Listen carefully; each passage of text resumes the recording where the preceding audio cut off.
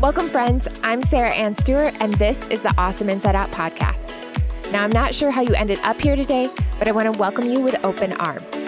Because while our paths may be different, I'm going to take a wild guess that we share one common desire, to have a deeply fulfilling, extraordinary life, and we both know that that life starts inside of you.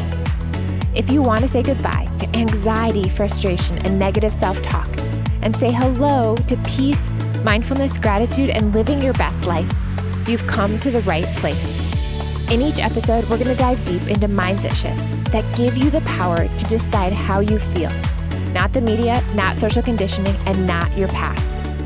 Then you'll discover how to use this inspiration and this new sense of confidence to be the best you, the you that you are meant to be. So get ready. It's time to feel incredible from the inside out. Hey there, thanks so much for tuning in to another interview episode on the Awesome Inside Out podcast. If you enjoy this conversation, the absolute best way you could always support is by sharing it on social media and with the people that you love, or by leaving a review. It would mean the world to me for others to have access to this powerful content, so thank you so much in advance. Also, make sure to stay till the end as I'm going to offer you some applicable takeaways and a fun challenge this week to upgrade your health and your life. All right, so years ago, I began taking on a more spiritual approach to life. And with it, I realized that I had spent most of my life living with an intense fear of death. I discovered that the fear of death is a really strange subconscious motivator, and it is only through the acceptance and surrender to it that we can change our relationship to living.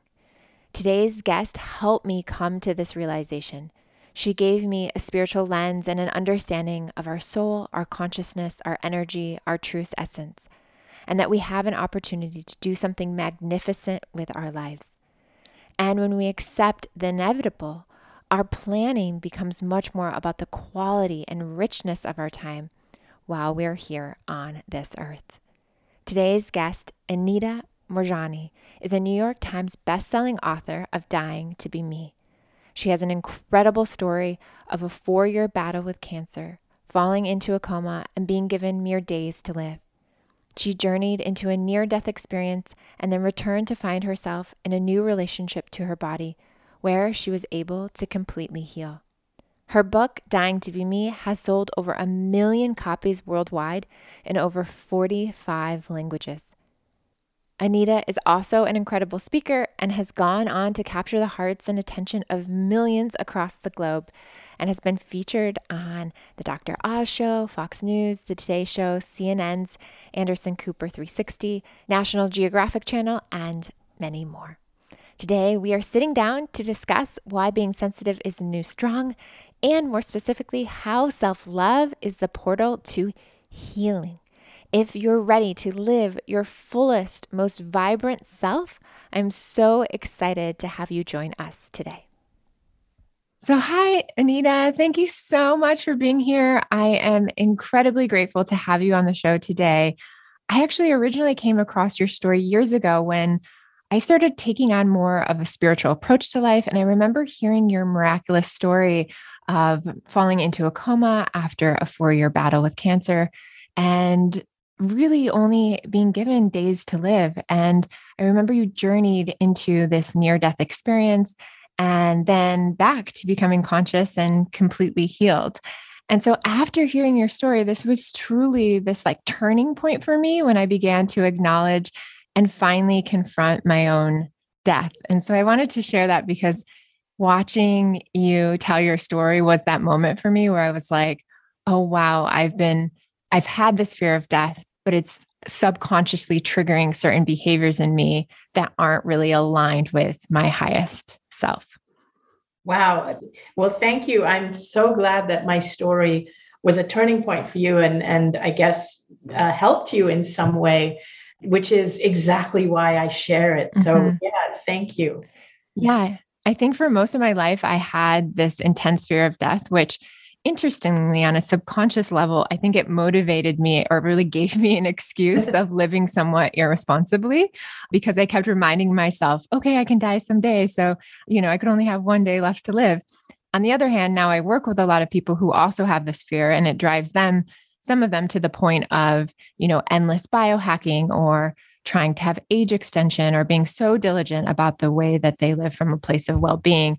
And so I believe we all have a different relationship to death. And so I'm curious for you, if you would mind starting with a little bit about this story, right? That maybe some of the listeners haven't heard yet, which led you to this incredible work that you're doing today, and how this really shaped your relationship to not only the afterlife, but truly being able to live your highest aligned life now and living it really from this place of fearlessness. Great. I love to start at this point because this really is what has shaped my life. I call it like the second half of my life.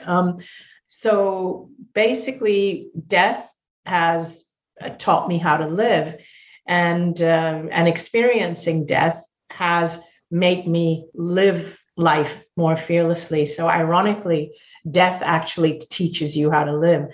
So prior to having the near-death experience, I was diagnosed with cancer, with lymphoma, which progressed over a period of 4 years and reached the point where I was at end stage. And when I say end stage, I really mean like end stage. The doctors told my family that I wasn't even going to make it through the night, because by that point, my organs had shut down. I weighed 85 pounds. I looked like a skeleton.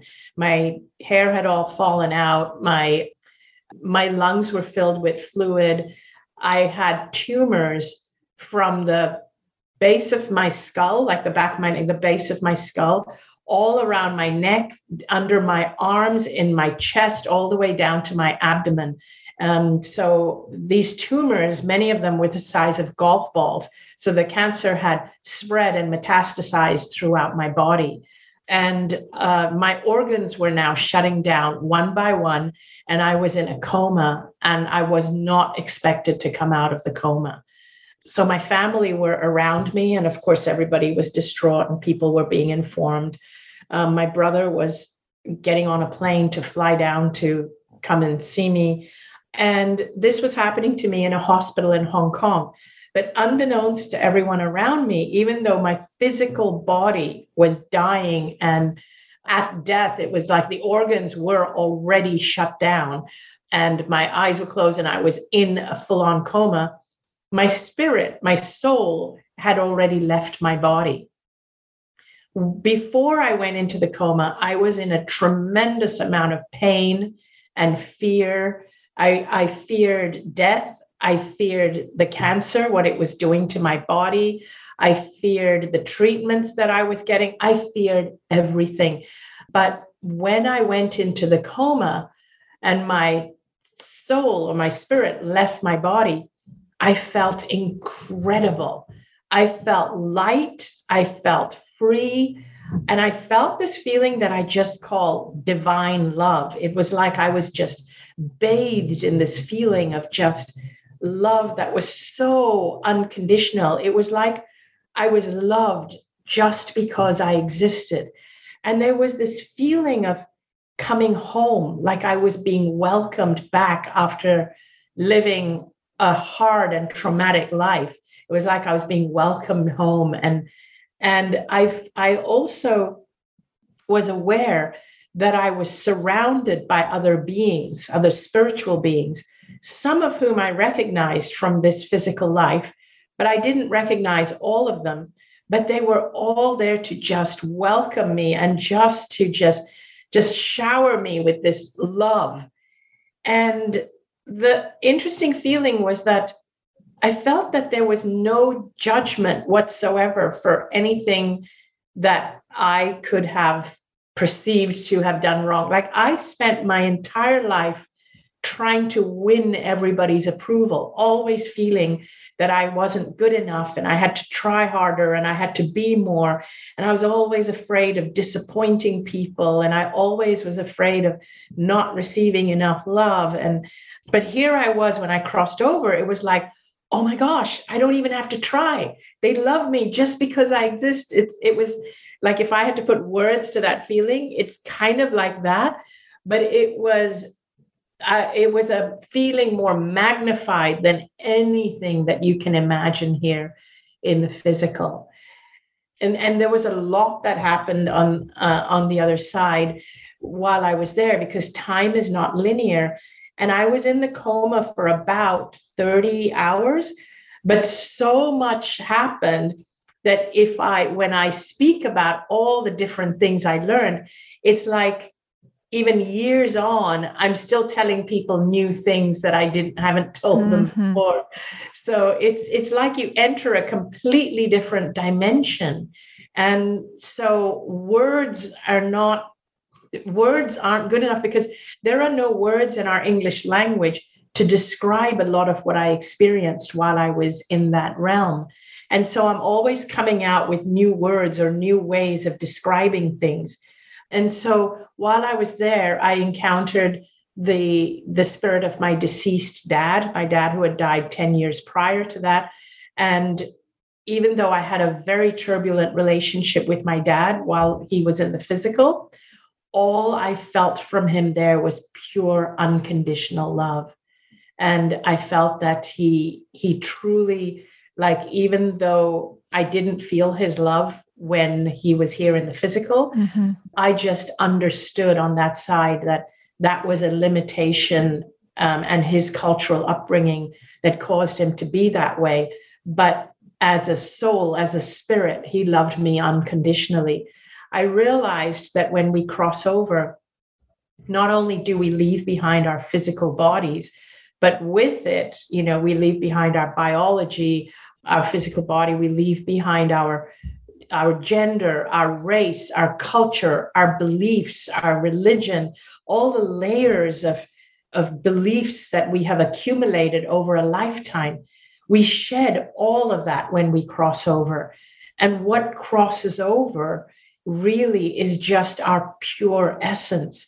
And our pure essence is pure love. It is absolutely pure love, where from a space of love, we can evaluate what kind of life we've lived, whether we've done the best we've had, whether we've hurt people or not.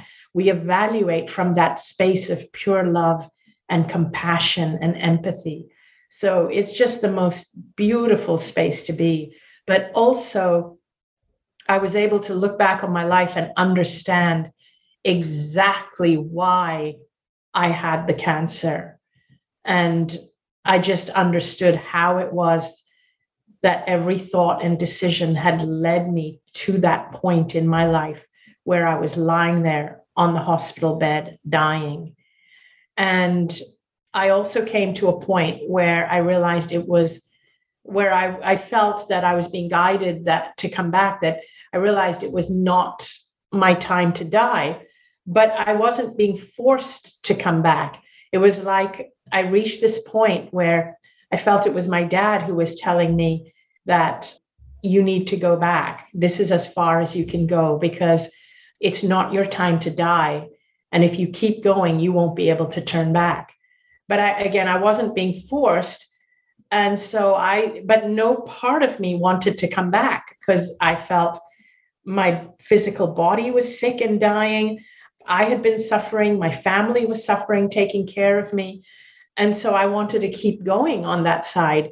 But what I was being told was that now that I understood why I had got sick, if I took this understanding back with me, that my body would heal very, very quickly. And part of the understanding is that we are a lot more powerful than we have been led to believe, as are our bodies.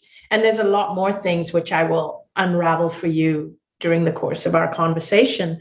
But basically, my dad wanted me to know that I had gifts waiting for me on this side, and I had already suffered, and I needed to go back to experience the gifts. And he wanted me to know to go back and live my life fearlessly. And so I did. As soon as I made the decision to come back, I started to come out of the coma. And within days, the tumors in my body started to shrink and my organs started functioning again. And the doctors were blown away. They just could not explain it. They just had no idea what it is that could switch a body from, and there's a medical term for it, which I don't remember it, but where the body is actually going into dying, like the cells are shutting down, the organs are shutting down, and everything is dying in your body, to suddenly everything is regenerating and rejuvenating. And that's just what started happening from the moment I came out of the coma. And they couldn't understand it or explain it. But within 4 days, 5 days, my tumors had shrunk by about 60, 70%. In 3 weeks, they could find no trace of cancer in my body. And I just had to regain my strength in my muscles and everything, and gain some weight and all. And then I was able to go home and live my life cancer-free. Wow. It's so miraculous. It's so incredible. One of the parts of your story that really rang home to me was you were sharing about how the cancer actually saved your life. Yes. And you talk about how one of the reasons that you got cancer was because of the lack of love for self. And only in recognizing this lack of love could you return to love and experience love for yourself on the other side coming back. And that really stuck with me, because in my practice, I find so many individuals have this deep, deep desire to heal, but perhaps are unaware of the connection between how self-love is often that portal to healing. And it's through that courageous step of doing the inner work and healing the wounds that are built around us to prevent that self-love, to cultivate and allow ourselves to have access to, that we often block the healing. And so I wanted to dive a little bit deeper into this huge lesson, because I think it's going to be so profound for the listeners, and why it's so important for them to kind of rethink their relationship to themselves in this healing process. I love that question. That's my favorite question ever. So yes, so the biggest lesson I learned, the biggest reason that my body got sick, was because I did not love myself, and I was a people pleaser, a doormat. I put everybody ahead of myself. And even when I got sick, I worried more about other people. If they were taking care of me, I would hide the fact that I needed help, or I would hide how sick I was, although it was pretty obvious, but I would hide it. I would not tell people, because I didn't want to put anybody out. I didn't want to trouble anyone. And so it's like the universe kept giving me these wake-up calls that were louder and louder and louder, because I was absolutely unable to receive. I was a giver. I was giving and giving and giving, to, as I said, to the point of being a doormat. And anybody that came to me with any problem, I couldn't turn them away. And I would think everybody's problem is more important than mine. And so it wasn't even the cancer that healed me of this issue of being a people pleaser, a doormat, a non-receiver, a giver, and so on. It wasn't even the cancer that healed me. All the way through the cancer, even, I was still so aware of other people, but not of my own needs. It was death that healed me, which is why it's so important for me to share this, because I don't want people to only realize this when they die, and I don't want them to go through what I went through. So the thing is, pop culture has made the idea of self-love very popular and all. But what I invite people to do is to really, really go deep when it comes to self-love. And this is what I learned. I learned that when you really love yourself, we're not talking about just the physical body. We're not talking about loving yourself so that you can extend your life and so that you can, go have makeovers and stuff. You can do all that, which is great. I have no problem with all of that. I think it's fun and fantastic. But real self-love means loving the soul that has chosen to come and express itself through this physical body. That's where real self-love starts. It's about getting acquainted with that soul and the journey that it has been on to take you to where you are in this moment. You need to get to know your soul, and you need to love that soul, and you need to be able to actually hug yourself, look yourself in the mirror, look at your eyes and say, wow, my beautiful soul has been through so much. And so I want to also share that when I came out of the coma, a few days after I came out of the coma, I was feeling so like euphoric, because I had learned that my soul had chosen to come through this body, and now I had to revere this beautiful soul, and it had been through so much. And so a few days later, I'd still not gotten out of bed yet. I was still recovering and healing. And then this nurse comes in and she says, I want you to start using your legs because you haven't used your legs in a while. And, my muscles, I weighed 85 pounds and my muscles had completely deteriorated. So this was after the NDE. And now I was recovering. So she says, let me help you just walk around the hospital a little bit. So I get up and I've got an IV stand, and I'm holding the IV stand with one hand and I'm holding her arm with the other hand. And so we're walking around the hospital room, and I say to her, I'd like to go and look in the mirror in the bathroom because I haven't seen myself in ages. And when I went to the bathroom and I looked in the mirror, and I was actually horrified by what I saw because I hadn't seen myself in so long, because I looked completely gaunt with my cheeks sunken in. My hair was all gone. I was bald. And I looked just nothing like what I had expected, what I looked in my head. But I wasn't horrified out of vanity. I was horrified because I could tell by looking at myself in the mirror what I had been through. And I knew that I had put myself through it. I had no one to blame except myself.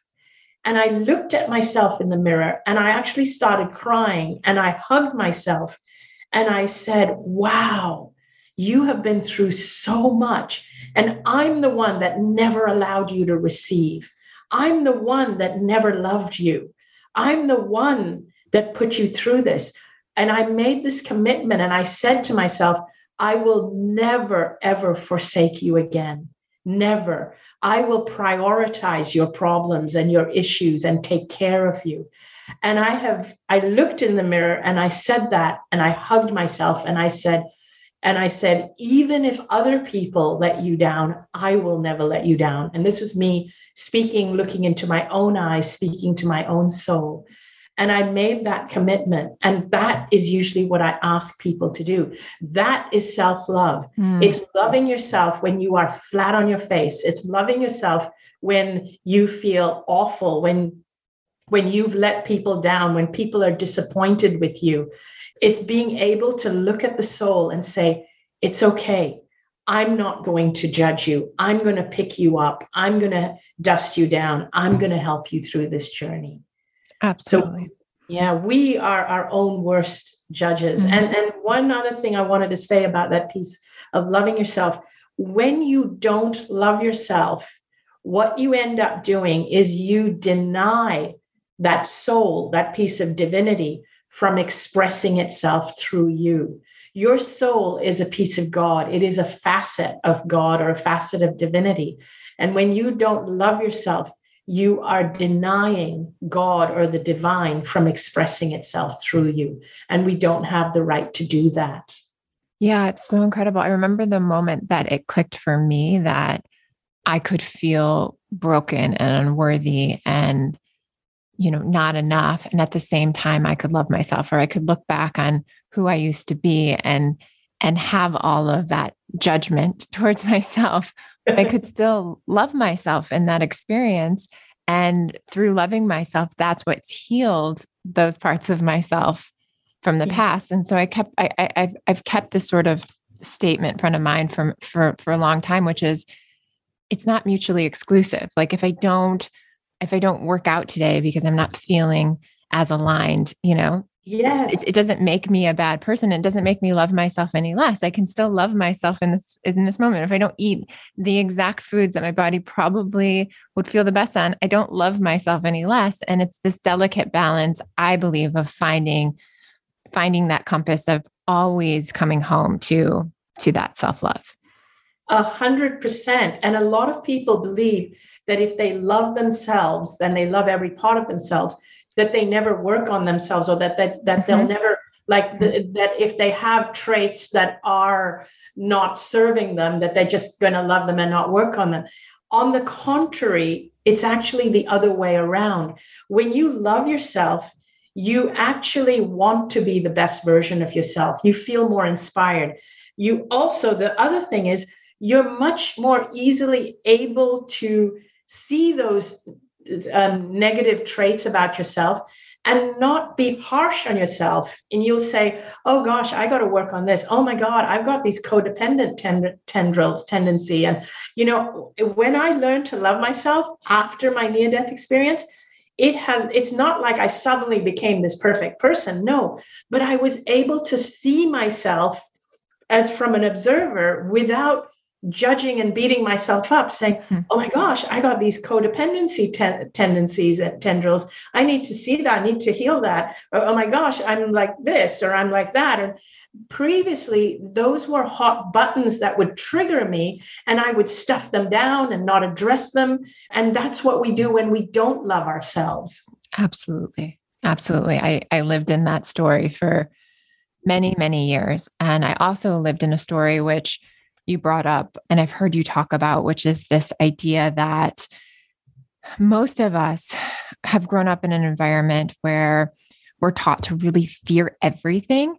I know in my own home, there was this fabric of fear woven into every choice that my brother and I made. And I'm sure that what my parents were doing was that they were trying to keep us safe, and that's what they learned.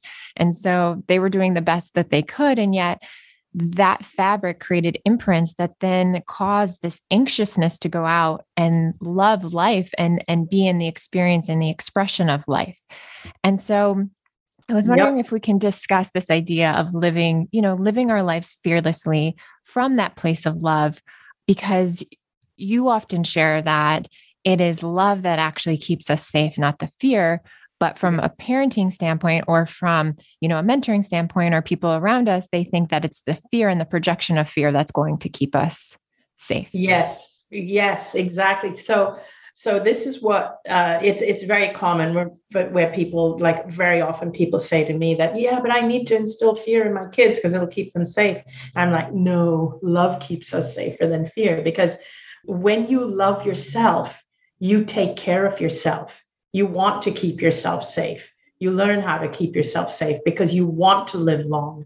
You want to protect yourself.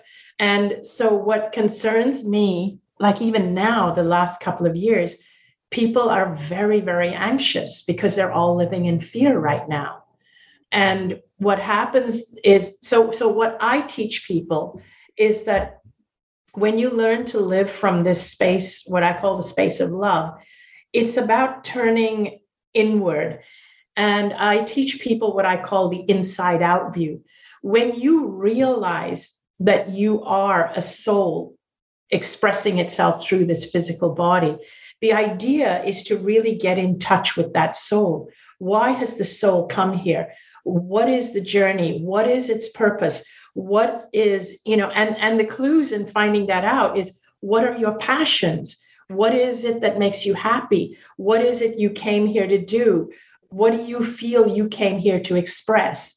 And so when we start to get in touch with that, what I tell people is we need to allow our souls to express themselves through us. So it's a case of living life from the inside out. It's about allowing spirit to work through you. What a lot of people tend to do is we tend to see life as an outside-in process. The outside world triggers how we feel inside. So we pick up all our fears from the outside world. Whatever is happening outside, it triggers us, and it triggers our fears and our anxieties and our stresses. And at no point in our education system or our parental upbringing are we taught that, wait, stop, you have to tune in from the inside out. What does your soul want? What does spirit want for you? So what I teach people is to actually develop a habit of living from the inside out, which is allow spirit to work through you, so that instead of you reacting to the outside world, you are creating your world by what spirit wants, by allowing it to express itself through you. So in a nutshell, that's kind of what I do, but it's a whole process of how to do it. Yeah, it's incredible. I haven't ever heard it spoken that way. It's really, really beautiful to just be in witness of that. It's, the soul expressing itself. Yeah. And I'm always thinking of it from more of a law of attraction perspective of what's being attracted into our lives. And so I loved how you described it a bit differently. And I'm going to sit with that and would love to do some of those exercises. They sound incredible. I wanted to discuss a little bit too about that context, because when we talk about shifting from the external world to the internal world, we then shift our personal awareness and we allow the awareness or the attention that we're putting on something to shift. And so you talk a little bit about how, well, what if we took all of this cancer research and all of this money and all of this time and investment, and we shifted that awareness towards wellness programs? And we could do this for anything that, yes, in our lives right now, where we need to shift sort of these cultural and societal norms in order to create a better planet for everyone. How can people start taking that on and start doing that? Because I understand when you go online and you're looking at a very thin lens, it is hard to be in witness that there is an awareness of, like you said in your warehouse analogy, there's so much that we can't see. There's so much that is beyond what we're currently experiencing. And I trust that in allowing ourselves to be witness to what is beyond that current lens that we're seeing in our life right now, that's when solutions start to happen. Yes, solutions start to happen when we look beyond our current lens, when we look beyond our current field. Some new languaging that I've recently started to use is what I call the cultural field and the esoteric field. Mm-hmm. So basically, right now, when you look at the cultural field, let's just take cancer as an example, cancer awareness. For example, I don't do the whole October breast cancer awareness month thing. I don't follow it. I don't support it. I don't support cancer awareness. I don't support cancer research. But if somebody said to me that, oh, I'm into wellness awareness and wellness and how do people who have spontaneous healings, how do they heal? I want to fund research into that. I would be all over it like a rash. That's what I'm interested in. Because again, even with law of attraction, what you focus on is actually what you are expanding. Right. And so I noticed the more we have cancer awareness, the more cancer we're actually seeing. So I would actually want to shift the focus. Now, unfortunately, the way our paradigm is that the whole medical paradigm, the whole cancer industry, it is an industry that is a multi-trillion-dollar industry. And so that culture is extremely strong and persistent. And so there are only a few lone stars that can see beyond it and see that cancer is not what we have been taught to believe. And that is one of the things that I learned very clearly when I was on the other side, that cancer is not.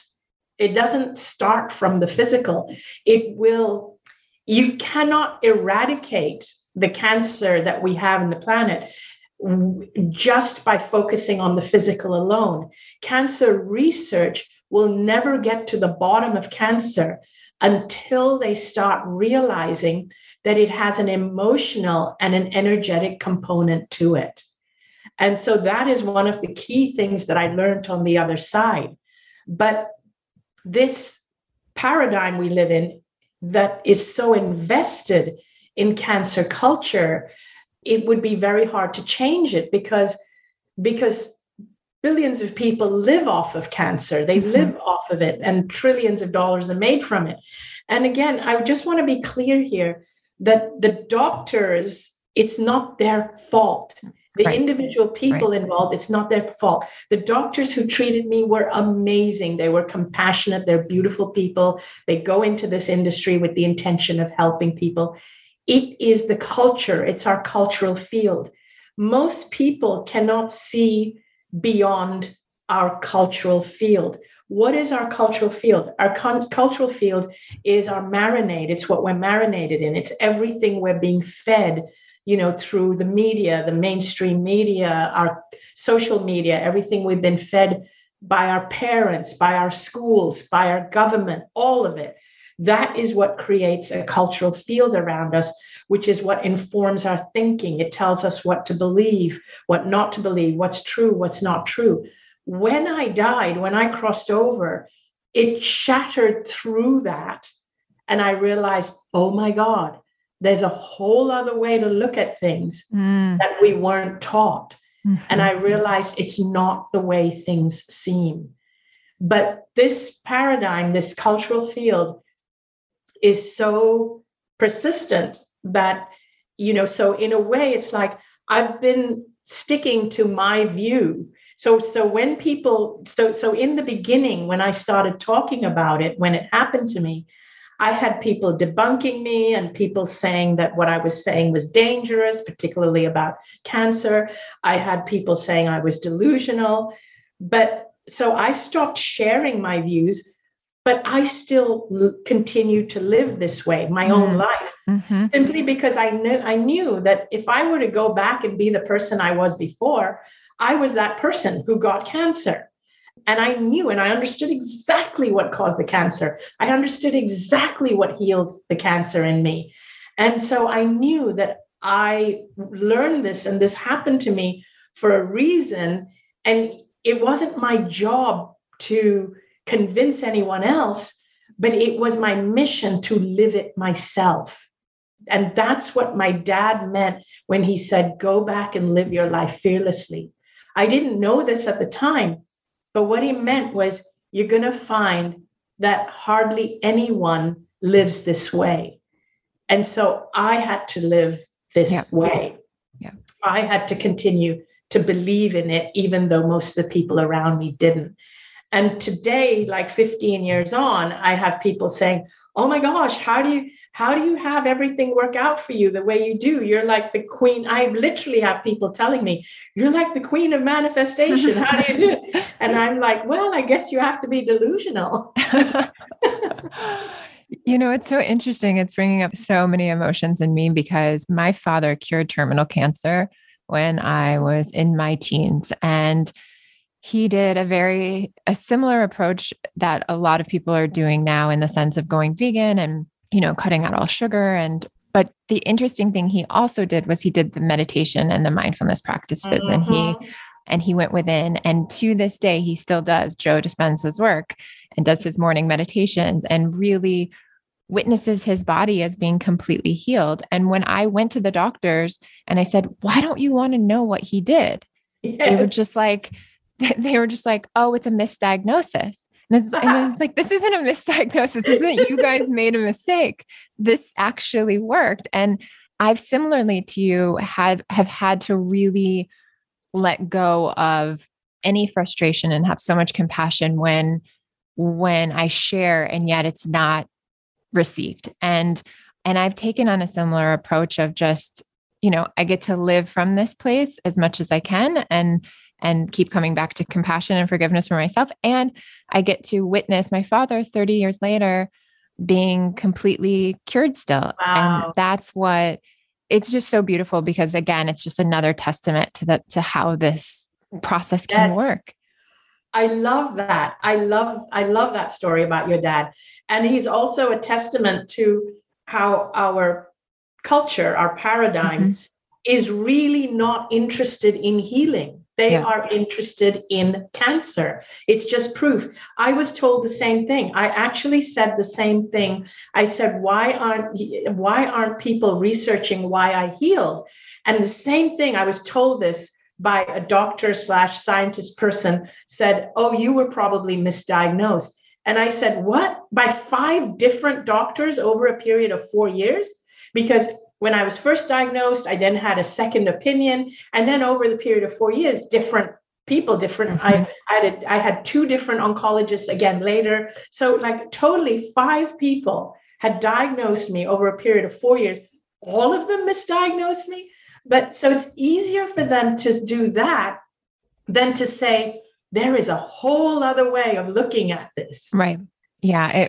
It really woke me up to this work and then to some of these deeper layers of work, specifically around, how the subconscious then impacts the manifestation of sickness. And that's why I'm really excited actually about your newest book, which I've been diving into and I love. I just got it a few days ago. But this book called Sensitive is the New Strong, because I am that sensitive person. I am that empath. And I'm the person who is sensing others' emotions, absorbing them, being overwhelmed by the sensory overload of life, trying to please people, having issues cultivating feelings of self-worth within myself. And I think what's been interesting for me is the intensity of the world and what has happened over the past couple of years has made me very vigilant and more empowered to become aware of these gifts. Because if I don't, then it feels like they're so overwhelming. I just want to go and hide. And so it's been this delicate balance of this beauty of saying, okay, you have these gifts in this world, and how are you going to cope? So can we just dive a little bit into your new book and why it's so important for individuals right now, specifically empaths, to shift out of what I have done so much of my life, which is this victim mentality, wanting to shut down my unique gifts, wanting to shut down the heaviness of the world. And maybe we can talk a little bit about what the blessing is of being an empath, and maybe some mindset shifts to help empower people that this can be an empowering way of living, even in this time. Yes. Oh, absolutely. So I wrote this book because I didn't realize at the time that I was sick, or at the time that I had the near-death experience, or even at the time that I wrote my first book, Dying to Be Me, I did not realize I was an empath. I didn't even know the term. I didn't even know there was such a thing. I knew that I was sensitive because my whole life people have said to me, oh, you're so sensitive, you're so sensitive. But it had always been said to me in a way as if it was a flaw, a character flaw. And it was something that I had to work on because I was too sensitive for this world, and I wouldn't get anywhere because I was so sensitive. And so I always believed that there was something wrong with me because I was so sensitive. And so it was only a few years after the near-death experience and everything that I started to hear this term. And so I did a test online and found, wow, like there were 35 questions and I got 34 yeses out of 35. And I was like a full-blown empath. And I thought, wow, this is interesting. So I started diving into the subject, and the wonderful people that had written about this before, like Dr. Elaine Aron and the other famous one, her name is slipping me right now, but she's brilliant. They had written mostly from a clinical point of view about empaths. Both of them are empaths, and they've written books. The other one was a survival's guide for empaths. And they've written mostly the clinical perspective. What I realized as I was reading some of their work is that I related to everything they said, everything. But I realized also that there is a spiritual component that empaths have, which is the spin that I have on my book, Sensitive is the New Strong, where what I've done is I want empaths to realize that being an empath is not a curse, because in the beginning, when we talk about how an empath is affected by the energies of the world and how we take it on and how it can actually make us physically sick and so on, I came across a lot of empaths that say, how can I stop being an empath? I hate it. I wish I wasn't an empath. I realized that even the experience, the near-death experience I had, the healing I had, the reason why it was at the depth that it was and that it could get to me at my core was because I was an empath and I feel things at that depth. The gift that empaths have is that they have this depth of spiritualness that allows them to connect with the esoteric and the ethers that most non-sensitive, non-empath people, they don't have that. They don't have that capacity. So although they don't struggle as deeply as we do, they also don't have that gift of being able to connect the way we do. So I wanted to bring that out to the forefront first. And then we can dive into any direction you'd like about this. Yeah, it's so powerful because there are days I wake up and my husband is not highly sensitive. He's not an empath. He actually is like working with our relationship coach to be, to be more sensitive and to be able to hold space. And there's days I wake up and there's a bit of jealousy in me because of how he can just move through life with such consistency and isn't pulled right in all of these directions. And then there's days where I think he looks at me and he thinks, wow, what a gift it is to be able to hold space or to walk in a room and feel what's going on, or to know the person that needs an extra hug, or to be able to kind of telepathically see what's coming ahead or intuitively know what direction to take. And so it's been an interesting dialogue between us.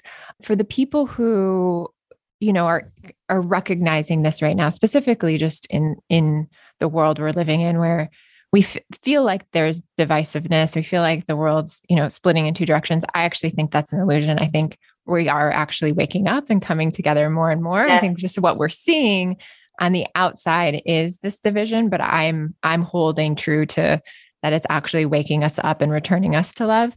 Are there any practices or things that you recommend in the book that help people kind of manage this way of being so that they can go back out into the world feeling empowered? Because I think what's happening, and I'm noticing this in my group of friends, I'm noticing this also with a lot of entrepreneurs, or there was this talk of like, I'm just going to shut my business down, or I'm just going to turn off social media, or, I don't want to be a voice because I don't want to have that sort of backlash. I can't manage that, right? I can't manage the experience in my body when that happens. And I don't want these powerful leaders, these light workers to shut down. Exactly. That's important. Yeah. Yes. I would like to address that. So basically what I would like empaths to know is, first of all, the most important thing is to acknowledge that you are an empath and to understand what it means to be one. And that means that you do get affected by the energies around you. So you have to learn to manage that. And it's okay. There is nothing wrong with you. In fact, one of the things that I tell empaths is that not only is there nothing wrong with you, but you are the human 2.0. You are the human that we need to step into leadership, because you are so empathic towards everybody and everything that's happening. You guys are the trailblazers when it comes to compassion, empathy, bringing peace, bringing harmony, because empaths really don't like disharmony, discord, conflict. Empaths tend to avoid conflict. They tend to come into a situation and bridge. They like to bridge conflict. I notice myself doing that whenever I see this divisiveness, with people right now being on different sides about whether it's about the masks or the vax or whatever. I see myself trying to bridge the sides and say, look, I want you guys to see that all of you are coming at it from a place of fear. You're all like, the two sides are just two sides of the same coin, the coin being fear. We need to hear each other out. And empaths tend to do that. And empaths, in the end, are what will bridge the divisiveness, which I believe this divisiveness, like you, I'm optimistic and I see it as an opportunity for empaths to actually shine. So I don't want empaths to shut down or to hide. I would like empaths to see this as this is your time. This is your time to shine in the world, because the world, whatever we see that's happening that we don't like, it's happening because empaths have always been in the shadows. It's because the louder and more aggressive voices among us are the ones who have always stepped into the leadership roles in whatever areas, whether it's in industry, whether, what we have done is, and I want you to think about this, from the time we're young, if we're sensitive, we're told, don't be so sensitive, grow a thicker skin. Boys are told, boys don't cry. And so sensitivity, empathy, all of that is suppressed. We're actually told that you're not going to survive unless you can get ahead, unless you're more competitive, and you're not going to get ahead if you're so sensitive. And so we are actually conditioned to believe that ruthlessness is a better trait than compassion. So if that's what we're conditioned to believe, then that's what people strive to be. And that's what we look up to. That's what we worship, the competitiveness, the ruthlessness. We worship people who are like that. We put them in positions of power. And then we wonder why the world is so messed up or divided, or why, it's like when you look at the world, the major countries, wealthiest countries, they spend more money on developing weapons to kill each other than they do on feeding each other. But when you ask anybody, do you want a war? No, nobody wants a war. Do you want to see hunger gone? Yes, everybody wants to see it gone. So if everybody wants it, why isn't that actually the case? It's because the wrong people step into power, because the empaths also worship the wrong thing. We see what we have as a weakness. We have been conditioned to believe that compassion, empathy, all these things are a weakness, and competitiveness, ruthlessness are strengths. We need to change the parameters of what it means to be strong. So the first step is to understand this and be aware of this, and be aware that as an empath, you are actually needed in the world. You have what it takes for the next step of the human evolution. Because if we continue to believe that ruthlessness and all these are the parameters with which to measure strength, then we could be at the brink of our own extinction. But I'm optimistic. And that's why so many empaths are stepping up now. And you hear the word all over.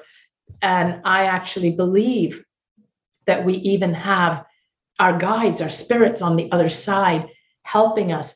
If empaths are willing to step up, you will find that you will have help, because this is the time. Right. Absolutely. This is the time. And another thread that I've been seeing, which I've been empowering my clients around, is that there's a subconscious belief of, well, everyone's suffering, so I can't be in my joy, and my joy needs to be benchmarked or bookmarked for another day. Yeah. And I love how you interweave this idea that joy and laughter and play and getting back to our childlike wonder is one of the most important things we can do to heal this planet and heal others, because it's going to inspire in them the part of themselves that they've been hiding against. But right now, more than ever, I'm hearing well, I can't put up this exciting thing that happened because, everyone else is struggling. And I keep reminding people that is, and I'm curious your thoughts too, but I keep reminding people that you're allowed to be joyful right now. You're allowed to be in love. You're allowed to play. You're allowed to meet your partner. You're allowed to be excited about your career. Like, we need that more than ever. More than ever, 100%. And I can say several things about this. Like, number one is that if you suppress your joy, if you don't allow yourself to feel joy, then you're not helping anyone around you. How does it help? You then become part of the problem instead of part of the solution. You end up depleting your own energy, and you end up becoming part of the problem.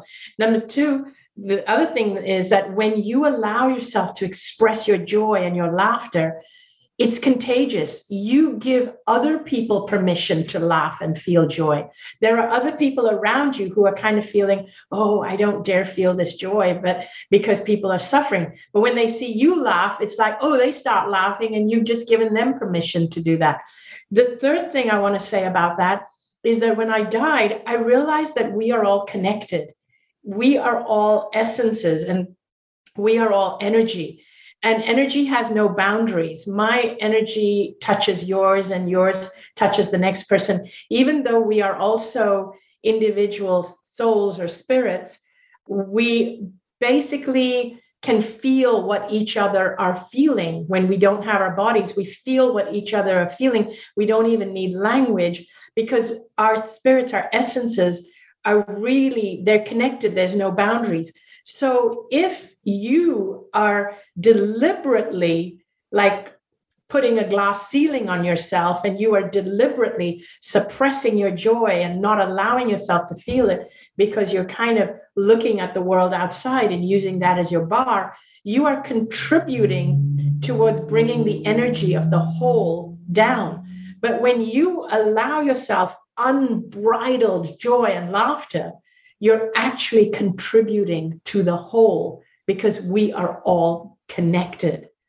So when you think of yourself as one facet, like I sometimes use the analogy of if you are like a crystal, like a prism, like one of these crystals with lots of facets, like a diamond, and you are one facet of the whole diamond. If you allow yourself to shine, you're bringing up the value of the whole diamond. Yeah, I love that. Yeah, it's so important, because it's why we're here. It's why we're here. And then the cultural and societal conditioning and everything around us is like pushes us into the suffering. And then we're like, oh, well, the suffering, on the other side of the suffering is when we can finally, like accomplish the thing that we want to accomplish, or have the thing that we want. And it has to be hard. And there's just all of these imprints over and over and over again that keep us in that, when really, from a manifesting standpoint and from this idea of all being connected, if we're just tapping into this different energy of joy and play and love, life changes. Yeah. It does change. And if people started to realize that we are all connected, we can actually impact something on the other side of the world by being joyful. So when somebody says to me that, oh, it's all very well, you finding your joy, but how does that help a starving person and so and so?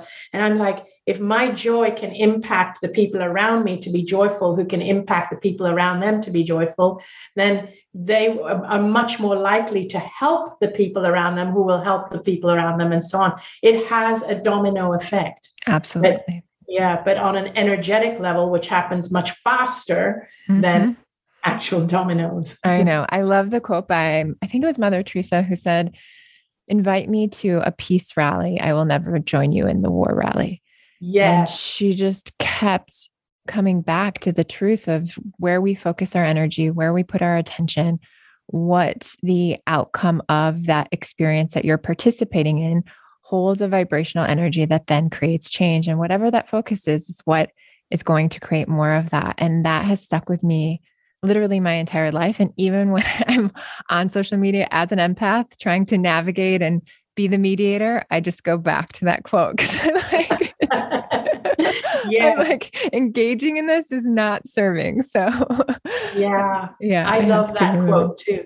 I love that quote. And that's exactly how I feel even about cancer awareness. Invite me to something that researches how spontaneous healings happen, or invite me to donate to a cause like that, but not, or not in the cancer awareness. And the whole thing that I don't like is we have been taught to fear our bodies, that we are victims, and that cancer just appears out of nowhere, or illness appears out of nowhere. It doesn't. It doesn't. You don't have to be afraid of your bodies. Yeah, I love that. Thank you so much for being here.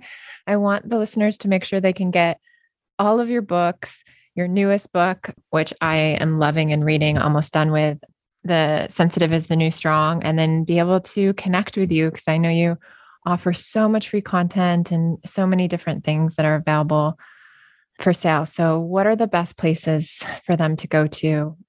Thank you. To connect with you? I would love, well, my website is anitamoorjani.com, but I would love for them to go to my YouTube channel where I do have a lot of free content. I also do like a YouTube series called View from the Other Side, where I offer my take from the death point of view on all kinds of issues. And also, of course, my books are available everywhere on Amazon. And I do have a membership platform, which is called The Sanctuary. So it's anitamoorjanisanctuary.com, where I do live events on my membership platform where we actually do deep meditation or healing journeys in real time with the members. That's incredible. And I highly, highly recommend that work. It's one thing to read a book. It's another thing to embody it, right? And it's another thing to be in your body, experiencing something that just offers a deeper level of healing. And it wasn't until I started to do a lot of that somatic work where I would meditate and be in the body and witness what showed up that I started having so many profound clearings. And so I love that you're doing that. And I highly, highly recommend joining and being a part of that too. So thank you. Yeah. Thank you so much again for being here. It was such an honor and just so grateful. I could have asked you, I could have been like, what do you think about this? What do you think about this? Like from that, from that perspective, from the other lens of, on that side of healing. But yeah, thank you so much. You are so welcome. You asked beautiful questions and I really, really enjoyed talking with you. Wow, what a beautiful conversation with Anita, and I'm so grateful that she was here today to share with us her wisdom. I encourage you to remember this week the profound, profound statement that she shared, which is fear doesn't keep us safe. Instead, it is living from a place of love that keeps us safe. This week, I urge you to take a stance for love and begin to notice how the energetic fabric of love binds us together. Notice where you can add more of this beautiful energy into the experiences of your life, and notice where you can soften and let go of anything that threatens to weaken this emotion. Your presence creates ripples that extend to people that you'll never ever meet. And it's important to notice and remember that it goes both ways. At this very moment, you're being influenced by someone you've never met. Try this week to embody the energy of love no matter where you go, because you add value to those spaces and the lives of those around you, and notice how it impacts you and your life.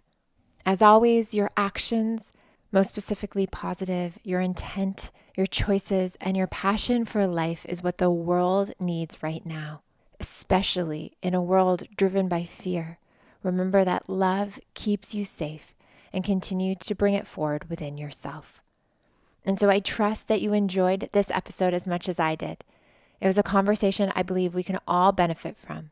And so before you go, maybe you're struggling to tune out others' opinions and honor your inner guidance. Maybe you need a community that supports you on that journey.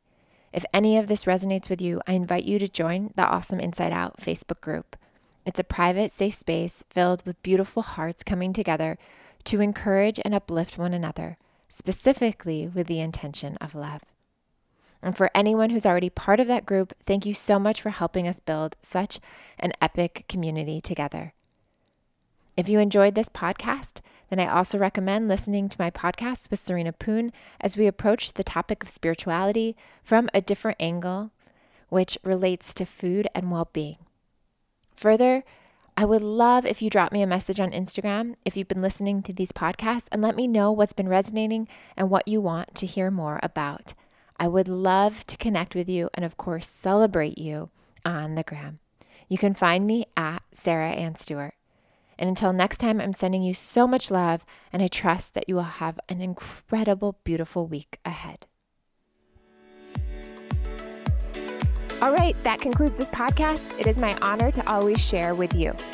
But hang tight because I have one last thought. You are here right now because you are ready. Because while many of us share the feeling of wanting more, not everyone is willing to do what it takes to get it. But you are here, you are ready. So this is your opportunity now to take what you just learned and implement it. Make a pact with yourself to put just one thing into action. Just one. Write it down, do it, and share it with me. And if you benefit from it, it would mean the world to me if you could please spread this movement and share it with one person who you know would also benefit. We are all in this together, so thank you for being here and part of this movement.